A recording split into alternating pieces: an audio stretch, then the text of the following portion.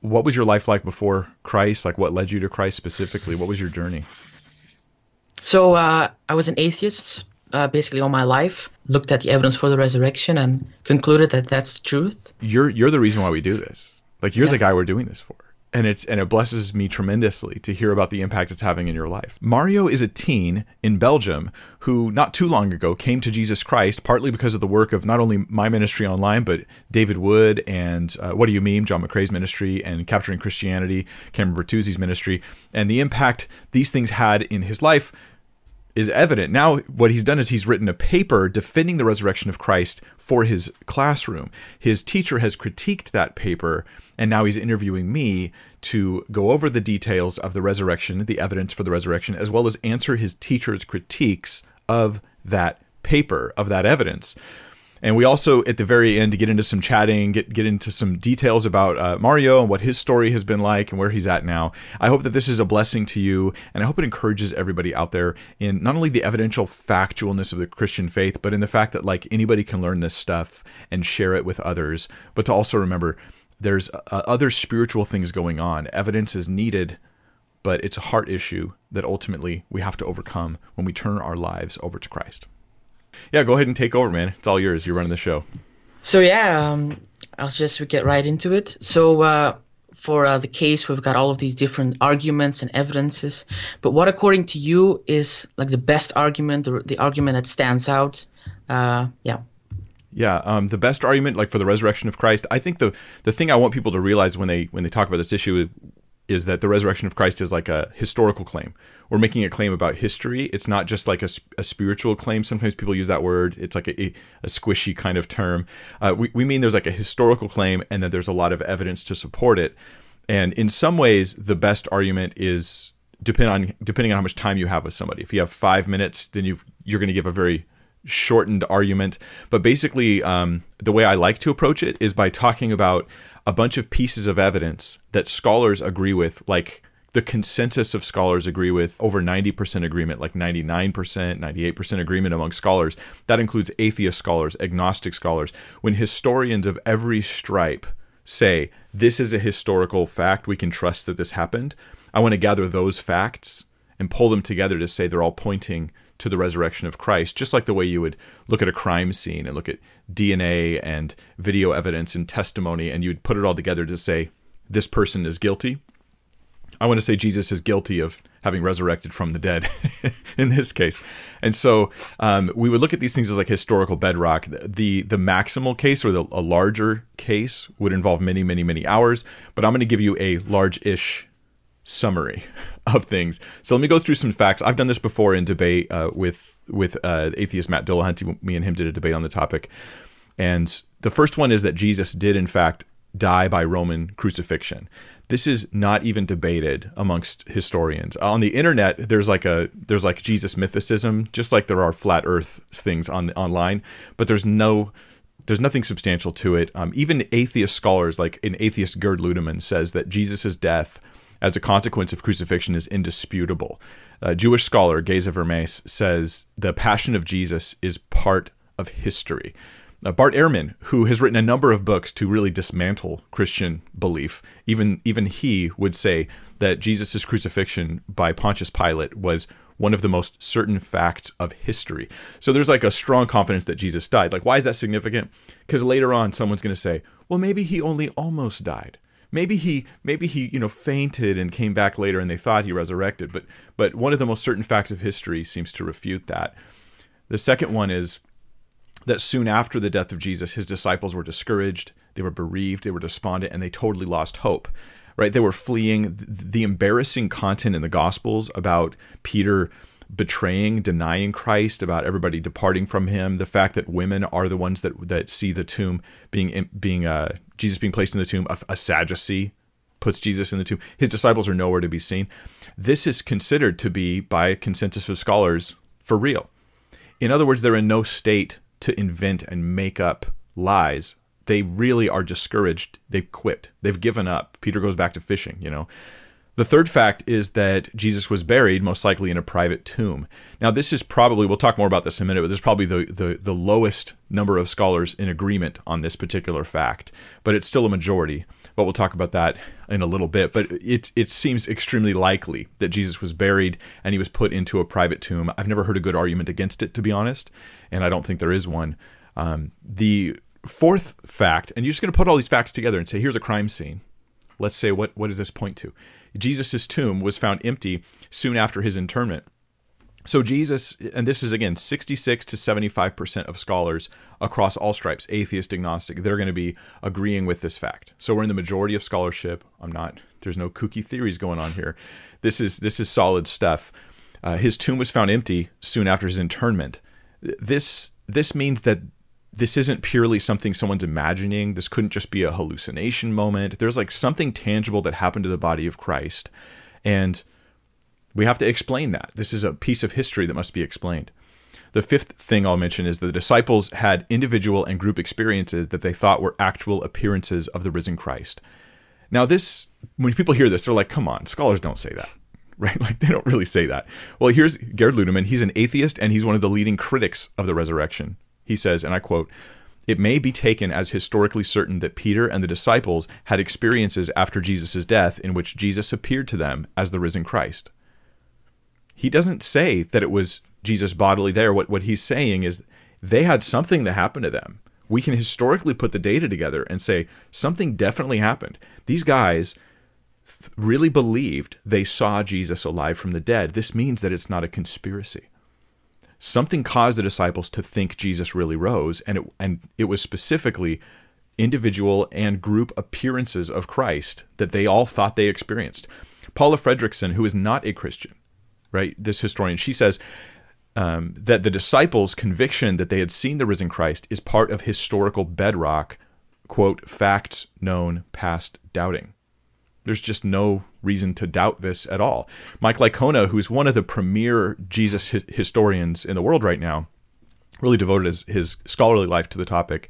He says this conclusion is granted by a nearly unanimous consensus of modern scholars and may therefore be added to our historical bedrock. We're talking like 99% now of scholars of all stripes that say that the disciples had something happen to them where there were individual and group experiences they thought were actual appearances of the risen Christ. This is, to me, this is super profound, and it's gonna eliminate a lot of alternate theories to the resurrection. Like historically, something happened here, guys, and it looks a lot like Jesus rose from the dead. But we're only halfway through, so let's keep going. Due to the experiences these guys had, these appearances of Jesus, or at least apparent appearances, the disciples' lives were totally transformed. They went from fleeing, right, and running and hiding to being willing to die for the very belief that they didn't believe earlier, right? Like they believed he died, they thought their hope was gone, and now they are willing to die. And this, a strong case can be made for the persecution that they endured. And what's really ironic is it's super hard to put together history from stuff that's like 2,000 years ago. Okay, typically this is really hard. For most things that happened 2,000 years ago, we have zero evidence. But with Jesus, there's this mountain of evidence. We have tons of evidence from Christian sources, non-Christian sources, archaeology. We have all kinds of support to try to help us piece together what happened. And one of those things is that the disciples were being persecuted and harmed and threatened, and that they were willing to suffer for the claim that Jesus rose from the dead. And our key witnesses are Peter, James, and Paul. These are like the three key witnesses in the resurrection case. And what's interesting is they're the ones we have the most evidence for as far as persecution. We have the most strong historical support for their suffering. And they're also the best, most important witnesses to the resurrection. So you might just call that a coincidence. I, of course, on the other side of faith, I see this as God's providence in history. He wants to help us out to see the truth. So what we would say here is the whole point of them suffering, who cares that they suffered? Well, what it means is that they probably meant what they were saying, right? That they were sincere. Whether they were right or not, they were at least sincere. There was a genuineness in their belief. Like Paul really believed Jesus had risen from the dead. And number 7, the apostolic proclamation of the resurrection, right? These guys saying Jesus rose, it began very early when the church was in its infancy. Bart Ehrman suggests that it was within 1 to 2 years, right? And historically, realistically, you should say this happened 3 days later is when it happened. Immediately they started saying, he's risen, he's risen. This earliness, it destroys the idea that Jesus' resurrection was caused by legendary development over time. That even if you thought the Gospels and the Bible had a bunch of legendary stuff in it, this wouldn't be legendary, right? This piece of it wouldn't be. The resurrection of Christ was the thing that led to all that we see in Christianity. Christianity didn't lead to it. It's not myth. It's not legendary development. Whatever happened, it wasn't that. And then number 8, the disciples' public testimony and their preaching of the resurrection, them telling everyone Jesus rose, it took place in Jerusalem. Right, and originally happening in that very city where Jesus was crucified and buried shortly before. Why is that significant? Because if this had been a fabricated story, you would expect it to be told elsewhere. Right? It's easy for a traveler to come and tell stories about a faraway land and make up stuff and nobody knows if he's telling the truth. But if you come to like where I live in Southern California and you come to Long Beach and you tell me some fanciful story about something that happened in my neighborhood, like, I'm not going to believe you because I live here, you know? And so it's the same thing with Jerusalem being the epicenter. If it was historical fact, it makes more sense that where it happened, the belief in it would take place. If it was fiction, you would expect it to be made up from a distant location. It was actually, now, it may not be as testable to you and me, but it was very testable to the people of the time. Right? Paul the Apostle, right before he was a Christian, he hated Christianity. Why didn't he ever just pull out the body of Christ and say, see, he's dead? We all know it. But that didn't happen because, well, something has to explain why that didn't happen. I think the resurrection of Christ being real explains it. All right, the ninth thing, and this is my longest answer to all your questions. This is going to be the longest one. The ninth thing is that the gospel message centered, the gospel, the whole heart of Christianity centered on the death and resurrection of Christ. So that if Jesus wasn't believed to be risen, Christianity never would have started. This was core. This is central. Even today, Christians would say one of the most absolute central things in our entire faith is this idea that Jesus actually rose from the dead.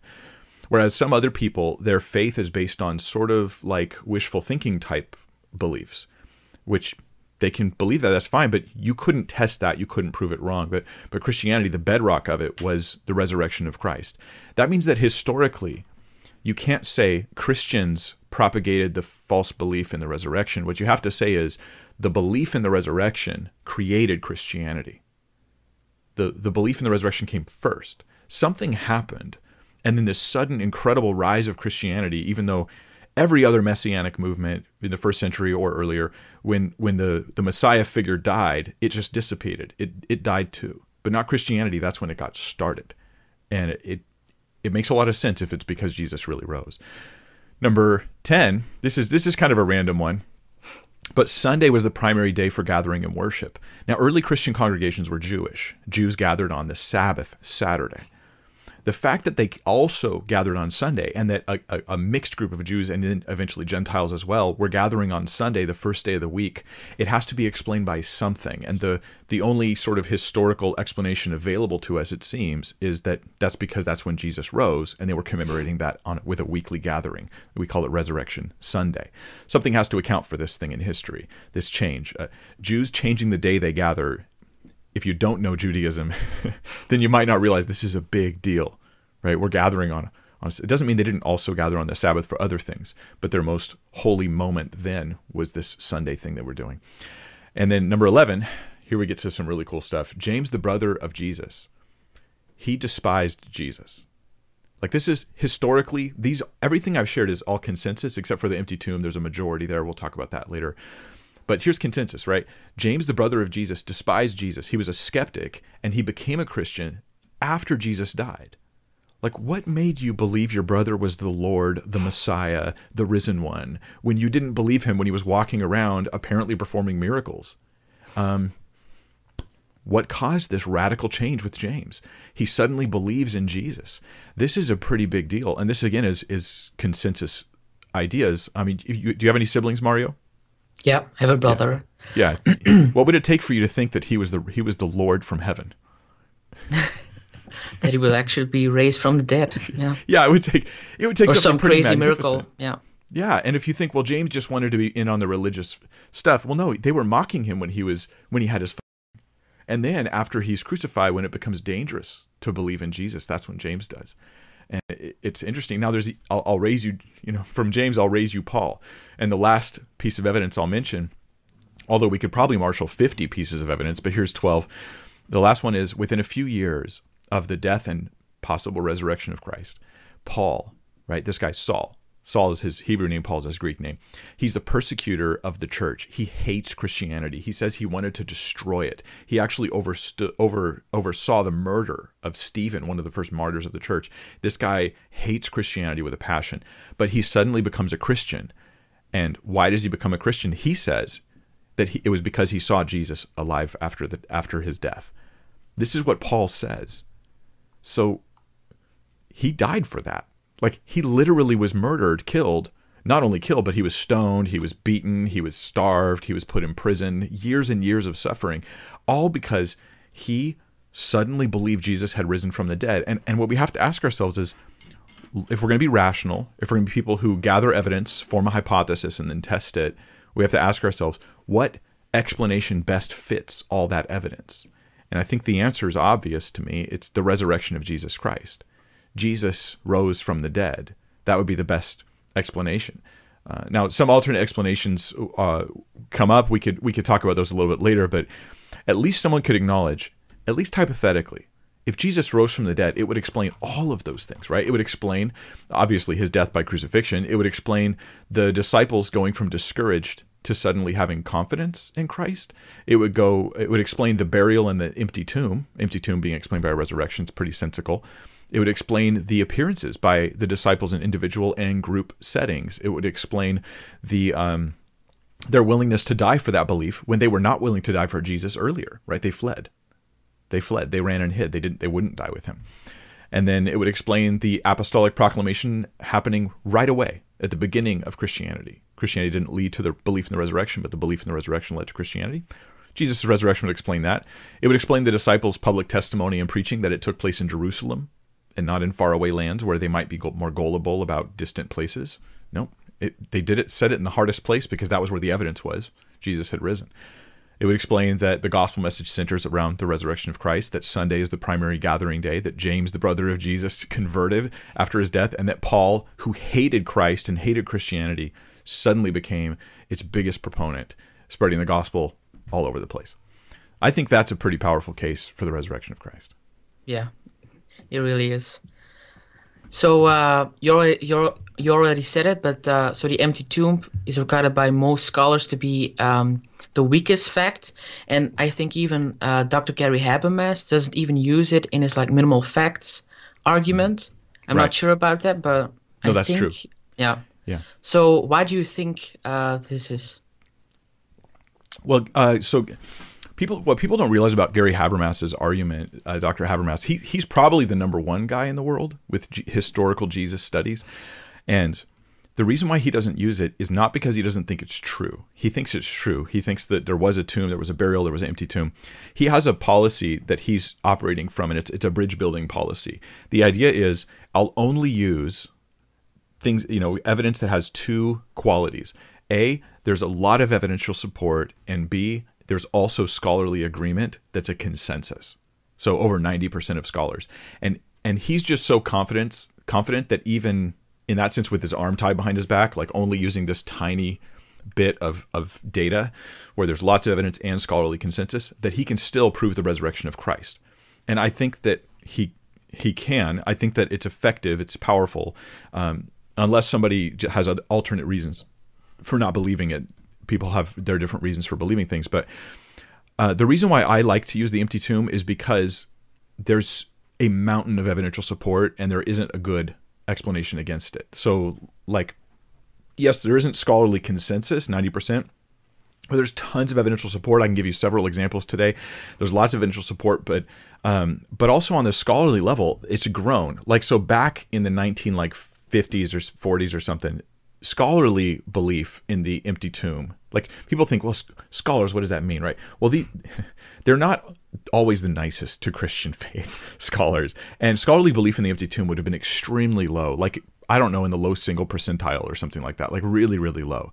Through all these evidences, the reasons why we would suggest that the empty tomb is really historically accurate, this has raised scholarly consensus on the empty tomb. on the burial and the empty tomb to a much higher degree. It's probably in the 70s now.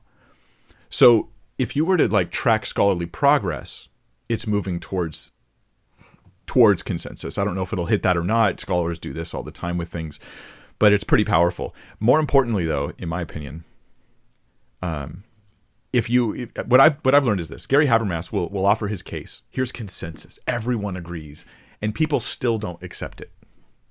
And so I don't think consensus is as powerful as he wants it to be, and that people still like go, well, maybe it's consensus, but I'm still skeptical. And so, in other words, if this 90+% agreement isn't doing the job of building a bridge where people are like, okay, I'll grant what everyone agrees on. If they won't do that, professionals who've studied these things, then you may as well bring in additional support from other things, because perhaps what they need is a larger case and not the minimal case. They're both effective for different reasons. But let me talk about the empty tomb.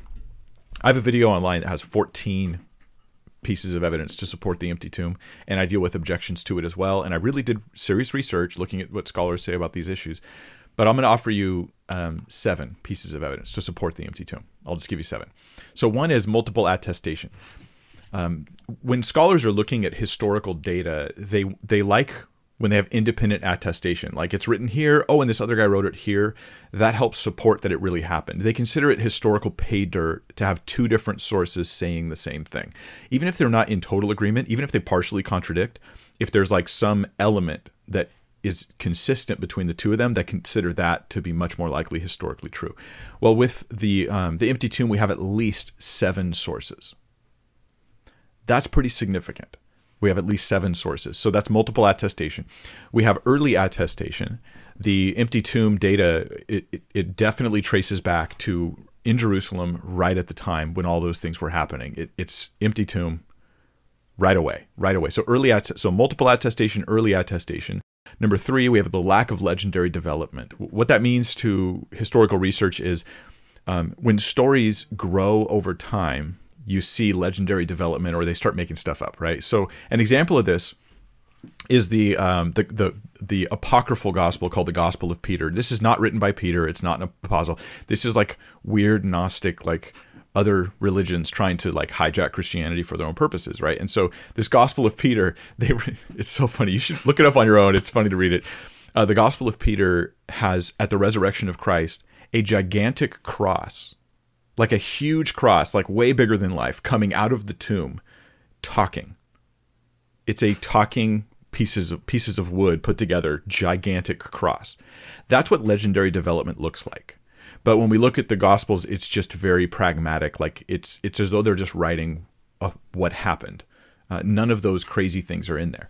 So lack of legendary development. We also have embarrassing features. When it comes to the passage about the tomb, we have women witnesses, which to them was considered embarrassing in their time. In fact, we even have early church history records that Christians were mocked because women were witnesses of the empty tomb. Meaning, if you're making the story up, you make up the best witnesses you can. So like, again, the Gospel of Peter, this fabricated version of Jesus's death and resurrection, they have like the chief priests and all of the leaders are there at the empty tomb to witness the resurrection, right? Because they were embarrassed by the women witnesses. So they made up a fake story. So in other words, this looks like the real story. We also have a Sanhedrin member. Remember, the Sanhedrin are like the bad guys in the Gospels. And Joseph of Arimathea, a member of the Sanhedrin, he helps bury Jesus. We have Nicodemus. He's a Pharisee, bad guy, right? He helps bury Jesus. The disciples are all fleeing and doubting. These are embarrassing features that you don't make up if you're Christians and those disciples are your heroes. You don't make up these things about them. Number 5, we have the use of proper names. This is kind of hard to explain. Basically, there's a scholar named Richard Bauckham. He wrote a book called Jesus and the Eyewitnesses, and he did statistical analysis on the specific names that are used in the Gospels, including the names of the women that were witnesses.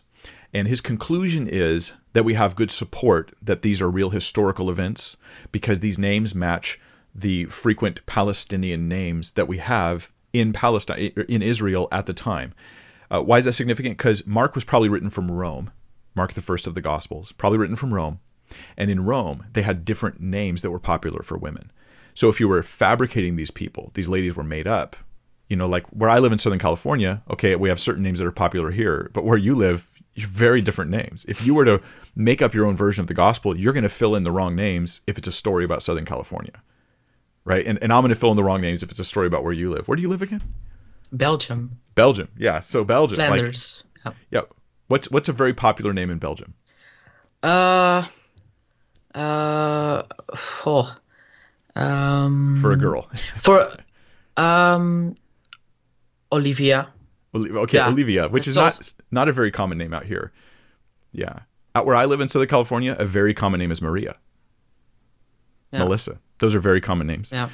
You know, and so when you go with the names in the Gospels, it feels like it was really from where it says it was from. Anyway, that it's a really interesting study that Richard Bauckham did, and it's let me add this: there's nothing like it in ancient writing where people they take really accurate historical information and add fiction into it. Like we have what we call historical fiction in modern writing that just didn't exist in the first century. Nobody's doing that.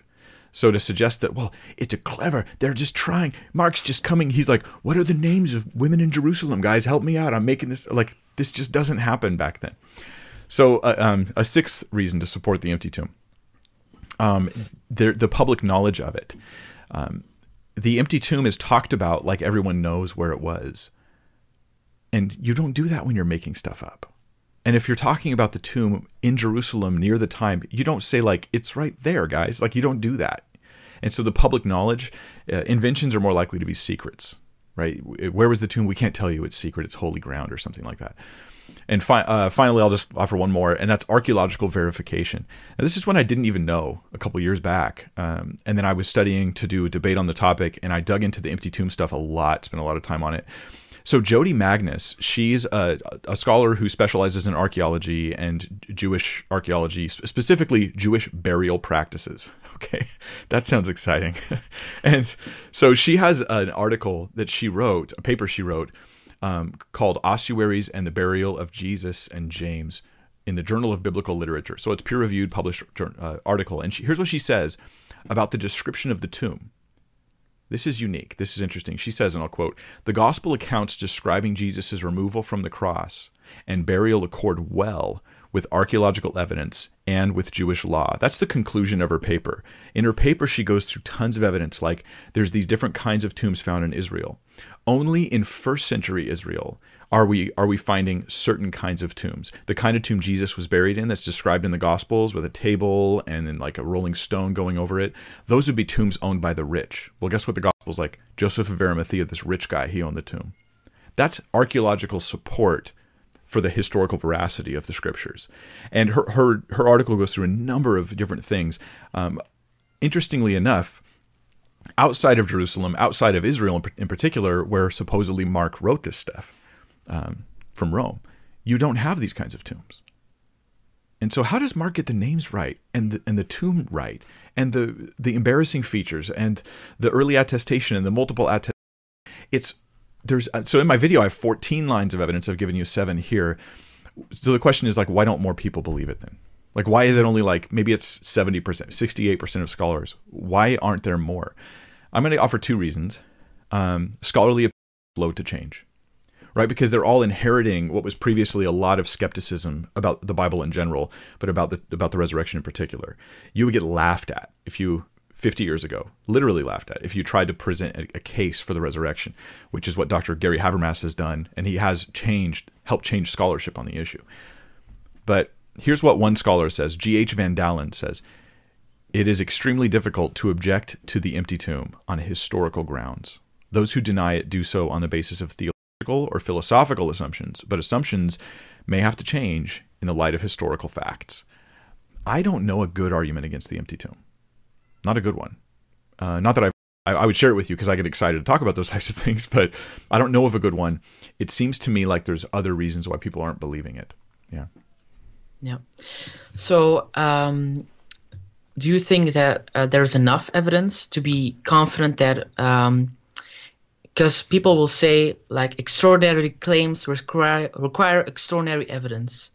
So, do you think that it's enough to say it actually happened? Yes, absolutely. I'm convinced there is enough, and you might say, well, Mike, you're saying that because you're a Christian, and it may actually be more true that I'm a Christian because I can say that. That actually might be more true.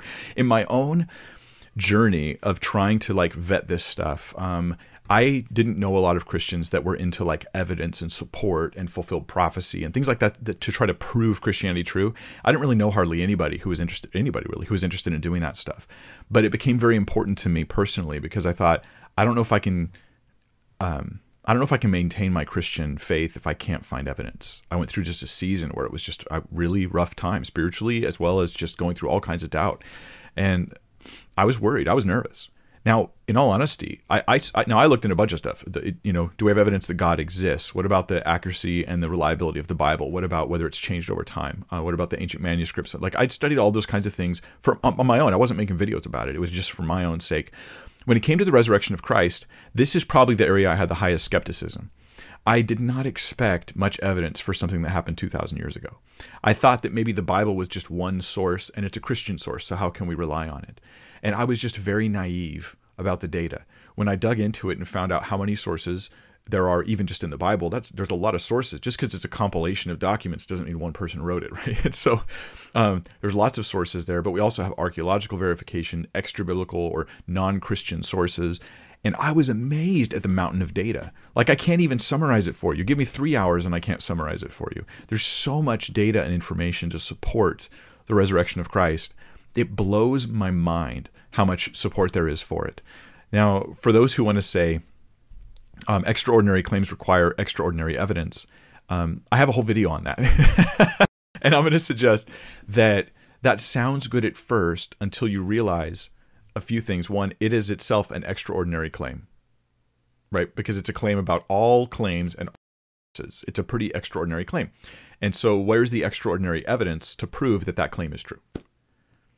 I think that if we're going to be rational people, we have to say claims require sufficient evidence and not use a vague, squirrely, stretchable term like extraordinary. Because you could have a mountain of evidence to support the resurrection and someone could just go, well, that's cute, but I don't know if it's extraordinary enough for me. I'm like, what does that mean?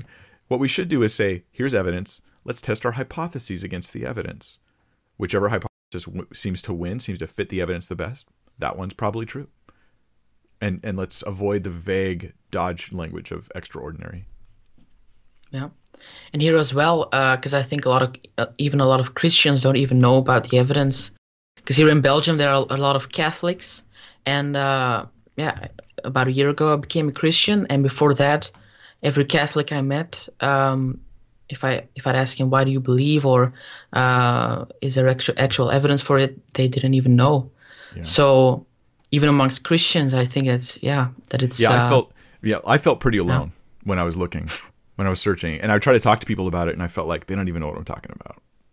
I'd be like, "Where's the evidence?" They go, "The Bible says so," and I'm like, "No, it's not what I asked," And they didn't realize. And so I first I was tempted to get frustrated with them, but I realized they didn't need it. Maybe they had these deep personal experiences with God. Maybe they weren't going through the kind of doubt that I was going through, and I shouldn't get mad at them for that. So I just found out that like. There are others.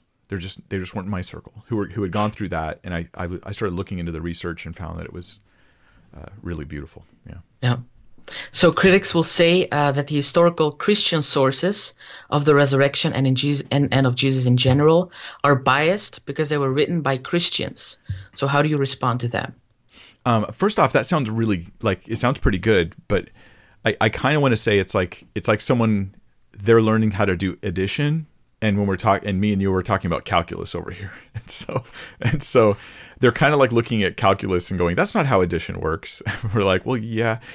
So it sounds a bit good, but it's a little bit naive. It would be true if I was arguing, we should blindly trust whatever people say. Then you would go, "Well, Mike, what about bias? What if people have ulterior motives?" Then I would say, yes. Oh, yeah, never mind. I take it back. So historical analysis and the historians, the reason why they have consensus agreement on almost every fact I've given you, the reason why is because they start with the Bible and the texts there as ancient documents, not as the authoritative word of God.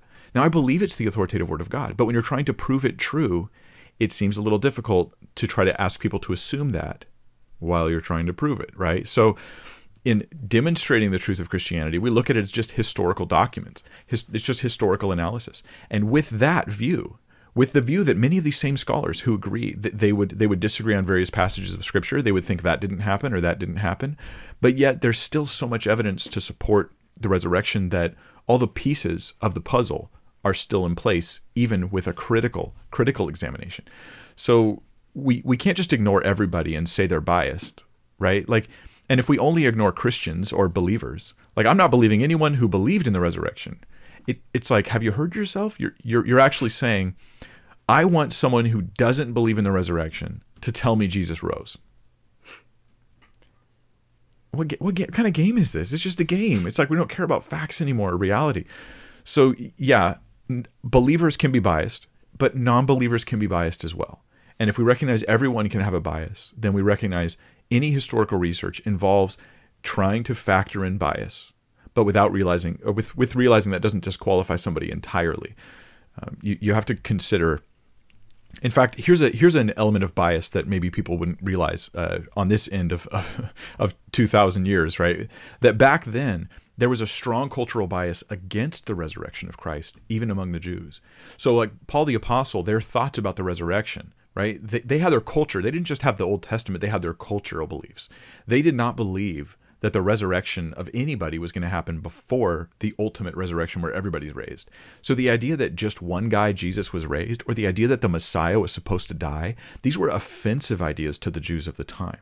So their bias would have kept them fighting against the resurrection. And yet guys like Paul end up preaching the resurrection. And that actually helps build our case. So yeah, we're talking that the bias thing is important, but that has been factored in. Like, get past the addition phase and come up to a little higher of the math here. But even if you were to take just non-Christian sources, you would still get Jesus as a real person. He was thought to be a miracle worker. He was crucified under Pilate. His disciples were disheartened. They believed they saw him rise from the dead, and they were willing to suffer for that belief. Like, you could actually get all that from non-Christian sources. So, yeah, that doesn't work. Yeah. So now into the response that my teacher gave me. She said that this evidence is just interpretation. Look at them with modern lenses. We do not know the context of this evidence. In the past, facts weren't as important as they are today, and they work more around myths and stories, even when writing about history. How would you respond to this?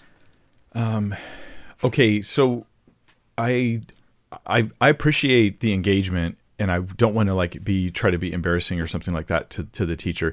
These responses, it sounds like someone who has not yet considered the evidence, because they're responses that seem to be like ignoring all that was just said. And so I know you wrote a paper that was defending and trying to bring these evidences together, and it seems to me like these responses don't really pay a lot of attention to that. So let's talk about a few of these individually here. Did they care about facts? Did the people back then care about facts? That is a real myth, but it's a modern myth. And so your teacher understandably says, we have to be careful we don't read them through modern lenses. Well, here's the modern lens you don't want to read into ancient people, is that they don't care about facts. Right? Like when the farmer's buys or sells his hay or whatever, and he sells it for somebody's goat, and the person gives him a rat instead of a goat. Do you think that farmer's like, it's okay, I don't care about facts?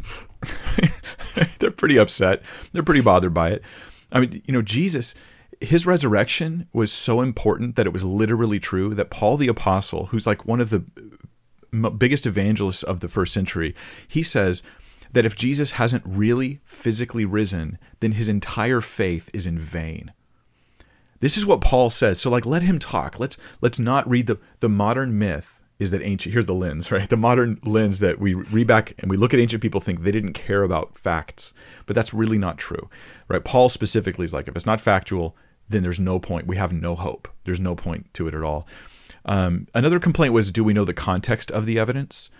And the answer here is, because the claim is we don't know. We don't know the context. The answer here is no, we do. We do know the context of the evidence. That's the thing. We have so much homework and hard work has gone into evaluating and analyzing the different texts of Scripture, and people trying to figure out not just this person wrote this, but why did they write it? What was the setting they wrote it in? Did it change form over the years? What are they appealing? Are there hints in the text that they're getting this from certain sources, like Luke, who mentions that he interviewed several different sources before he wrote his gospel. He actually opens it as if it's a historical analysis. He tries to write an orderly account, which is a Greek phrase that refers to like something like a historical biographer was gonna write out. So we know a lot about this. That's the setting of Luke. He's trying to give us a historical biography. Mark uses the names of people, it seems, to indicate that he's giving eyewitnesses. He's recording, when he gives Bartimaeus his name, this blind guy, that's because Bartimaeus was likely still alive at the time to be asked questions by the people who were reading Mark initially when he first wrote it. So yeah, we know the context of the evidence. The Gospels are some type of history or biography. That is something that scholars didn't used to think, but through great analysis, they have now come to agree that that's the case. It's not myth. Has it been examined with modern lenses? Yes, that's why guys that devote their lives to it have scholarly consensus on most of the facts that I'm sharing with you today.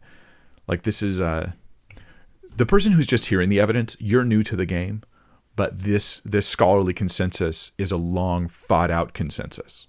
So it's not new. And so you can go, hold on, I got to catch up. I can't just hand wave it away that easily. I think these objections also seem kind of, and I don't mean this word to be insulting at all. I hope it's not. They seem a little bit naive. They seem like attempts to avoid evidence rather than facing evidence, right? Well, they didn't care about facts, so I can sweep it, everything they say, I can sweep it away. We don't know the context of the evidence. I can sweep it away. We haven't, modern lenses examining it, we can't really look at it that way, so I sweep it away. But none of those are relevant in all reality. So she also said that people who are religious mostly find comfort and strength in religion and don't necessarily need proof. So how would you respond to this? Okay, so there's a part of this that might be kind of true. I think people in general, there's probably a class of people, a group of people who feel like they don't need evidence and proof. I'm cool with that. But we're not talking about those people, are we? We're kind of talking about the people who do want evidence and proof. In my view, if it's not true, then how can I be comforted and strengthened by it? Like, how do you feel about being comforted by lies? Mario, do you want to be comforted by lies? No, definitely not. Do you want a girl that maybe there's like a pretty girl that you know, and she's like, I kind of hate you, but I'm going to pretend to like you to make you feel good. Like, that's not going to be a fun experience. It's not going to be an enjoyable thing. It doesn't work for me. It doesn't work for you. And I think that we all understand it only works if it's true. I find it offensive to think that I should accept comfort and strength from lies. I find it personally offensive. I think it feels immoral. And not that your teacher's asking me to. I don't think that she's asking anybody to do this. She's evaluating the usefulness of truth in religion. And I'm suggesting that religion its usefulness is a lie if it's not true. And I'm not interested in lies. I'd rather face reality and live that way. This is where Paul was like, hey, if Christ isn't risen, we are of all people, we're the most pitiful. We're the most pitiable of all people because they had given up all to follow Christ. They'd suffered so much for him. If there is no true comfort in him, then this is all just a huge tragedy. And so it's possible, on the other hand, it's possible that non-religious people are taking comfort and strength from the idea that religious people don't have any evidence and they just find it comforting and strengthening to believe what they believe. That might be what's causing the non-religious person comfort and strength. But I'm going to suggest, but it's not true. And so if you do care about having comfort and strength from true beliefs, then I think you should trust in Christ. Yeah. So I'm actually very curious to know your thoughts on the Shroud of Turin. Do you think that we can use this as like an extra piece of evidence, or do you think that it's not authentic at all? So I used to think it was pretty much bogus. But I'm also, I surprise to people here, I actually lean more skeptical on things, okay? I usually want to see the proof, and then I'll champion it till I die, but I want to see the evidence and proof. So I start more skeptical on things. So the Shroud of Turin, from the very beginning, I felt fairly skeptical. I'm like, yeah, we have this image of Jesus. I'm not really, But there are some really compelling arguments for it. I think the jury's still out on this, to be honest. I don't know that we can build a convincing case. I don't want to hang my faith on the Shroud of Turin, I'll put it that way. But if people are interested, there is a book called Raised on the Third Day, Defending the Historicity of the Resurrection of Jesus. That book has a chapter on it on new research on the Shroud of Turin. So the Shroud of Turin has these various elements. Like, for instance, it is real human blood that's on the shroud. They can't reproduce the image that's on the shroud through any known means. Like, we just can't figure out how this image came to be there. And there may be evidence to suggest that it was some sort of like, it was an image that was transferred onto the shroud in some fashion, which would fit the Christian evaluation, or at least the Christians who believe the shroud is from Jesus. Historically, though, there was a piece of the shroud evaluated, and it dated to far too late to be from the 1st century. The new chapter in this book argues that the shroud was dated incorrectly. And so the shroud itself is very, very old. It has even gone through some repair. And if I remember right, this article suggests that the section was either it was damaged in a fire, which messed up the carbon, which meant the carbon dating was off, or it was that this part was repaired. So there was a patch from maybe 800 years ago or something like that. I don't know the date, that was attached to complete the thing. In other words, they wanted to retest it in a new section, but the Catholic Church currently has control of the shroud. They didn't used to, and they're not really allowing for this to take place. But as people continue requesting it, perhaps we can examine another piece of it. That would be pretty neat. I'd love to add it to my arsenal of evidence.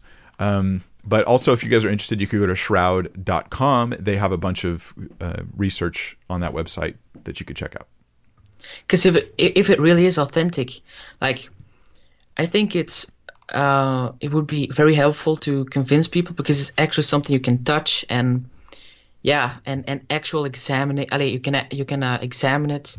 So if the Catholic Church allows it, that would be great. I mean, and why not? Like, hey, and if it's not Jesus, then we want to know that too, right? Because we don't want to have anything unfactual in our beliefs here. So I think that would be great. Why not let people examine it? Maybe they're saying, well, it's too holy to be examined. I'm like, but if you don't know if it's too holy, if you don't know if it's real or not. So Jesus allowed Thomas to touch him. Why won't they let us touch that shroud and see if it's real anyway? But one of my many complaints about the Pope, I guess. Yeah.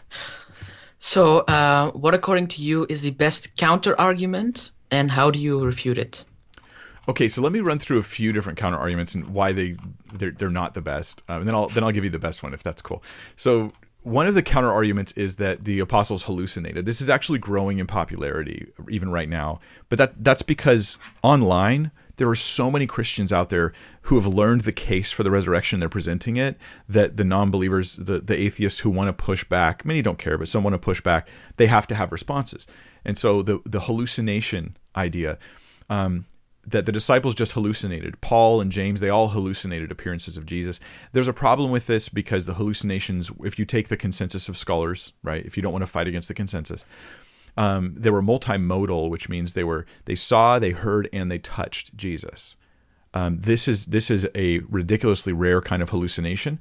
The typical hallucinations are grief-induced. You lost a loved one, but that doesn't apply to Paul, the apostle who hated Jesus.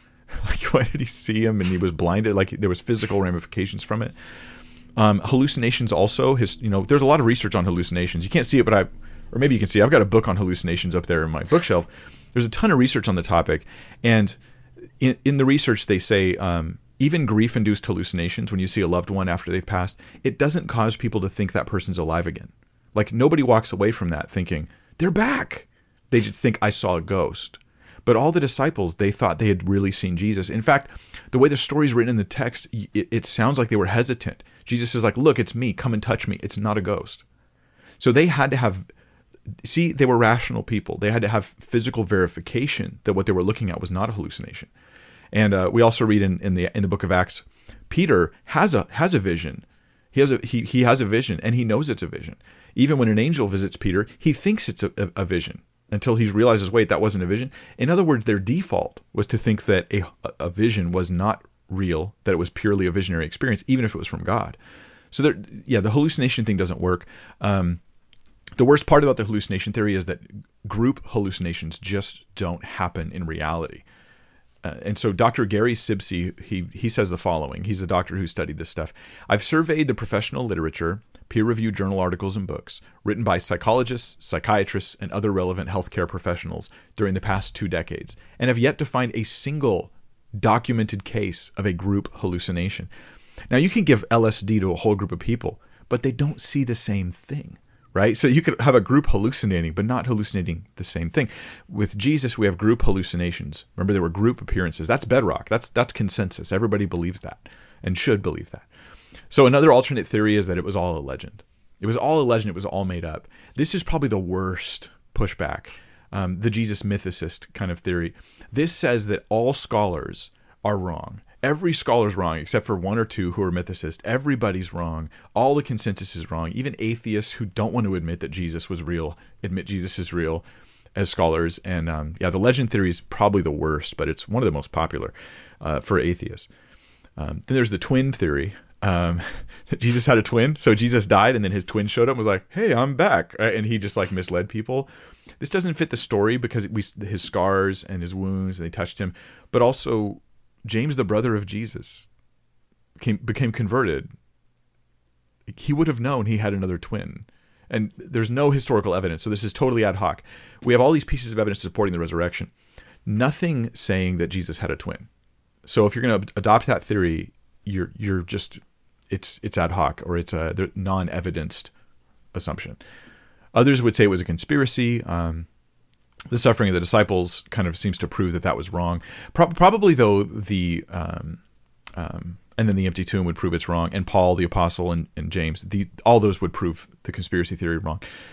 But the most popular one and probably the best, at least most effective, is some version of I simply will never believe in the resurrection no matter what. And I know that sounds really trite. You're like, Mike, how's that a good objection? But you don't put it that way. You say it like this, like David Hume. David Hume, who would say something like, any miraculous claim is so unlikely that no evidence could ever outweigh the unlikeliness of the claim in the first place. And that sounds smart when you say it like that. But imagine doing this to other things that you don't want to believe in. Any belief that people have landed on the moon is so outrageous that any evidence that people landed on the moon cannot overcome how outrageous it is. You know, you could do this with anything. This is called blind faith. I just believe that Jesus couldn't rise, and therefore any evidence that he rose, I reject. That is a blind faith position. There's no evidence to support it. It's just based upon my prior belief that Jesus didn't rise. That's a circular thing. So David Hume, although he's been very popular in the past, brilliant man actually, he's been roasted by scholars and philosophers since then because this is a completely circular argument. But it's still very popular, especially online. There's another way to do it, though. This is how Bart Ehrman does it. Bart Ehrman, who tells people, he's told his students in the past anyway, don't offer an alternate explanation for the evidence for the resurrection because they will roast you. The Christians will get you on it because there isn't a good alternate explanation. And so he says, he prefers to approach it this way, and he's done this in many debates. He says, here's a rule. Historians are not allowed to use supernatural explanations. Jesus' resurrection is a supernatural explanation. Therefore, no matter what evidence you have, you can't say he rose because that's not the historian's job. Now, that sounds smart, but what seems obvious to me and obvious to a lot of people is that he's assuming you can't say it. Like this is an artificial rule. You can't, no matter the evidence, you can never say he rose. So this is another way to say evidence doesn't matter. This is to turn a blind eye to the evidence, to ignore the resurrection of Christ. In other words, with Ehrman or David Hume, even if it happened, you can't say it happened. That is not a good way to do life. With a rule that says, even if Jesus rose, I won't believe it. That is not a good way to, that's not rational, right? That might be comforting in some sense to somebody, but it's not based on facts. Yeah. So finally, how would you respond to someone who would acknowledge all the facts and he would realize that there's a good chance that Jesus rose, but just doesn't care about it? And this is actually what my brother said to me. Like, I told him all the evidence, and he said, yeah, there's a good chance, but I just don't want to live that way. So how would you respond to someone like that? Yeah. I don't think apologetics is going to help that person. Apologetics is the idea of giving evidence and reasons and all that sort of thing. I kind of feel like that person needs preaching, not evidence, and they need life to rebuke them or correct them or open their eyes in some way. There's all kinds of foolish things that we've thought. You know, when I was a kid, if you asked me, you know, what if you make a deal? I'll give you all the candy you want when you're 5. And I was a big sweet tooth. I still am a big sweet tooth, as you can see from my gummy bears. but if you said I'll give you all the candy you want when you're 5, right? But then when you become an adult, you can never have a car, right? I would have said yes to that, because to me, the adult me is so far away. Who cares? Right? I just want all the candy I want right now. Or I saw this video of kids where they put them in a room and they give them like a piece of candy or marshmallow or something. And they say, if you don't eat it, when I come back in 5 minutes, you'll get like 2 or 3 marshmallows. And a lot of the kids just ate it because they couldn't handle waiting 5 minutes. This is a human issue that we know we have.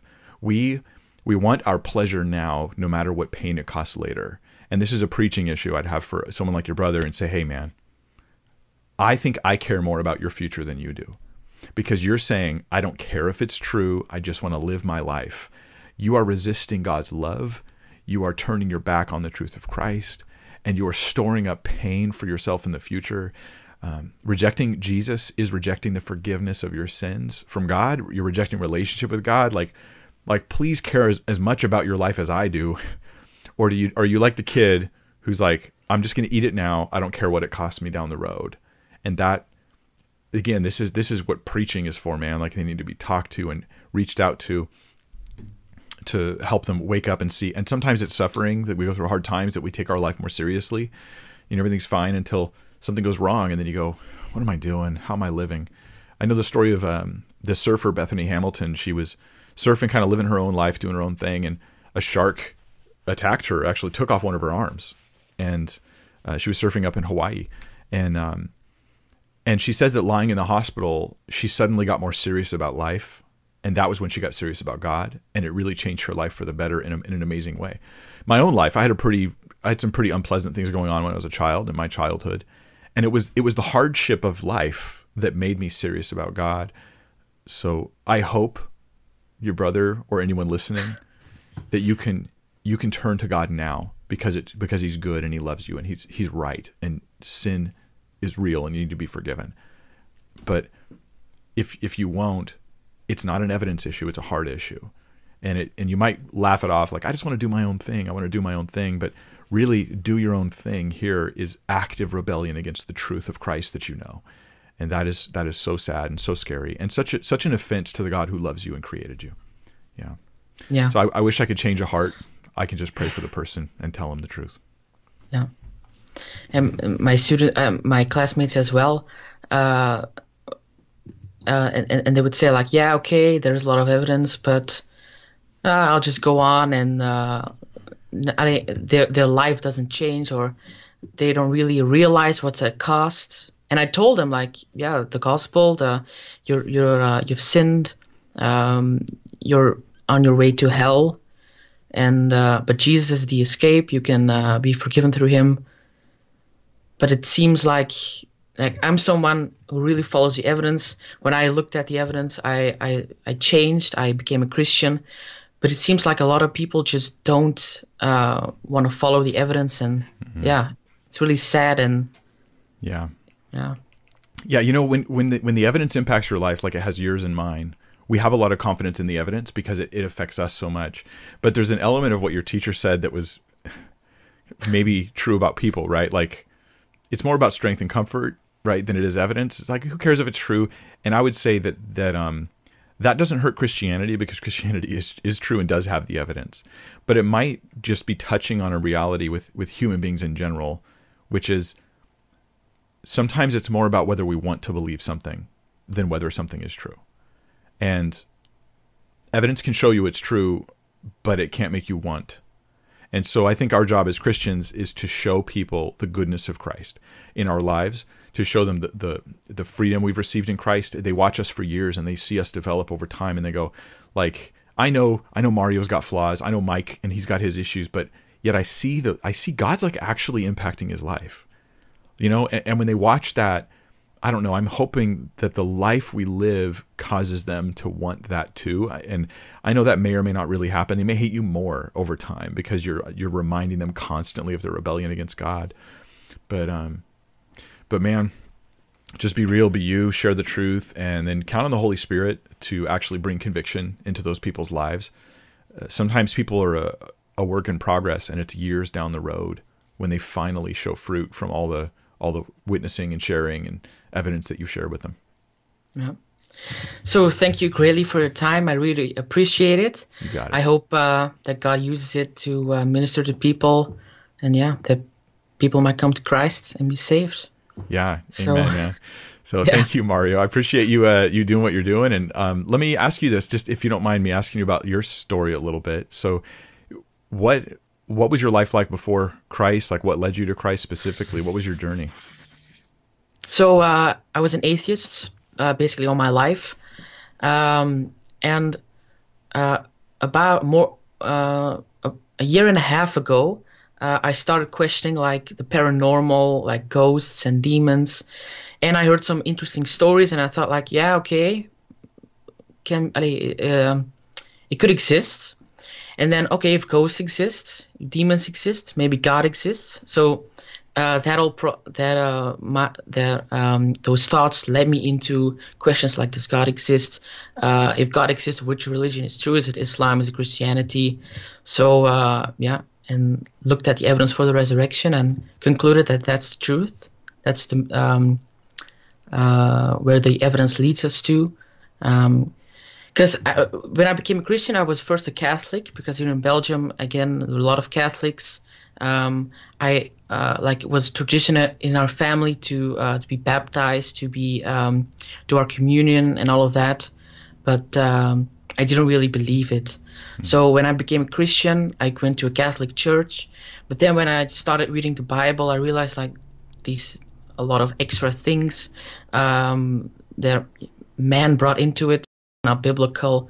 So I need to believe what's in the Bible and only what's in the Bible. So I became a Protestant evangelical. Not so long ago, I joined a church. So we haven't been able to meet in real life because of the pandemic, but we're doing online sermons, and so I need to get baptized as well soon. I hope when COVID permits it. Yeah, but definitely do it, man. That's great. Yeah. So I'm excited to hear that. I'm happy to know it. But now, what were some of the resources that helped you along the way? For God, for the existence of God, William Lane Craig, especially him, some YouTube channels, Capturing Christianity, who else? David Wood's channel, especially because I was considering Islam, but when I saw David Wood's videos, it didn't last long. Yeah, that's great. Yeah. So, and especially your channel for growing as a Christian, for again having good theology, reading the Bible in its context. Your Mark series is really good as well, and your Friday Q&As. I really like it because you can tackle every issue in a 15-minute video. Yeah. So if you have like a question, you can try to get it answered. And I think you answered my two questions, I think. Yeah. So it's pretty easy if you are quick enough. It's a good chance. You're ready to go. Yeah. Yeah. We do what we can. There's so many even every day we get questions in there, but we try to make that time, at least on Fridays, just for that purpose. Yeah. So that's awesome, man. I'm gonna make sure the other guys know. I know there's guys from those other channels. I'll make sure that they know, because you might be like, well, who am I? I'm just like, Mario. You're the reason why we do this. Like, you're the guy we're doing this for, and it blesses me tremendously to hear about the impact it's having in your life. Like, this is your why. Your why. What Do You Meme has a channel, and Capturing Christianity has a channel, and David Wood and myself do this. It's for you, and so that's exciting to see that. And God's using you now to impact the lives of others around you, be on that long journey of just continuing to follow Jesus and serve Him, and just measure yourself, if I can encourage you with something, measure yourself by your faithfulness to Christ, not by like looking at other people to see how much they respond to you. Because in some of it sounds like what you're describing is some of the area around you is kind of like hard ground. Hard ground takes a while to break through, right? It takes time.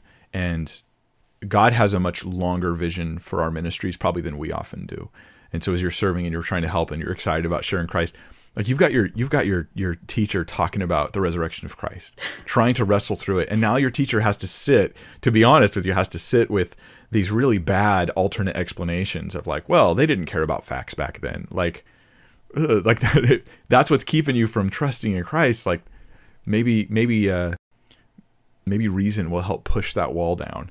And then the heart can finally say, okay, I'm going to respond to the gospel and trusting in Jesus. And we just want them to know God's love and forgiveness. Yeah, and because I'm the only one in my family who is a Christian, so it's really hard sometimes because when I'm alone, I'll pray, I'll read the Bible. I see so much sin and bad behavior, and it's like really hard to get through it. Yeah. But and I have my own issues because for a long time I would doubt, was I really saved?